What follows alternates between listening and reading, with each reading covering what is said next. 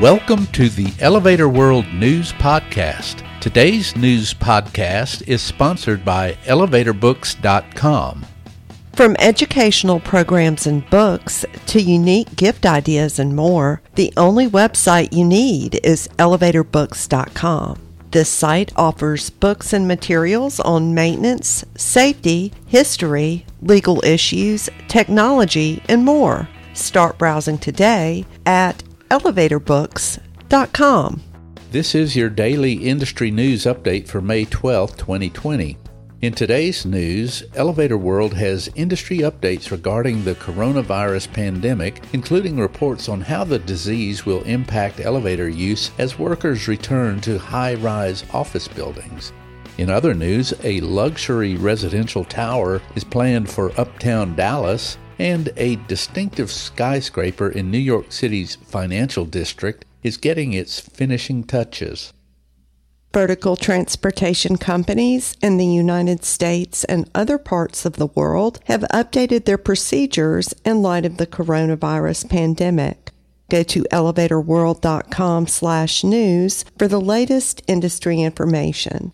Also, if you have company news to report, you can send it to Elevator World by following the email link in the news item.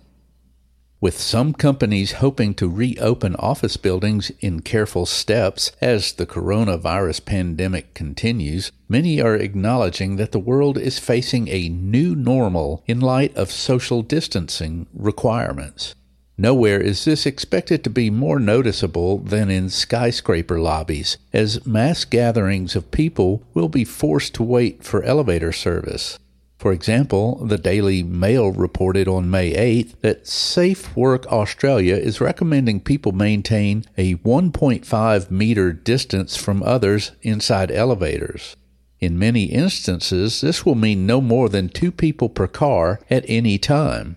Angela Ferguson, managing director of design firm FutureSpace, said that considering an elevator designed to carry 10 people, limiting it to 2 would mean only 10% of the building's occupants could be efficiently moved during a typical workday.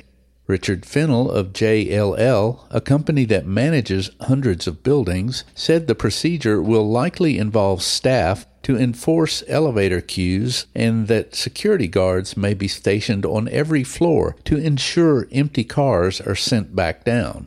Meanwhile, Quartz reported on May 7th that San Francisco-based global software company Salesforce plans to have employees check in for work before leaving home, at which time they will receive a ticket for a specific time to ride the elevator, which company CEO Mark Benioff said would be, quote, much in the same way that you would arrive at Disney for a ride, end quote. A new 30-plus story luxury apartment tower planned for Dallas's Uptown district will change the skyline north of the city's downtown, the Dallas Morning News reports. The building by developer Crescent Real Estate is the first major project announced in Dallas since the start of the COVID-19 pandemic.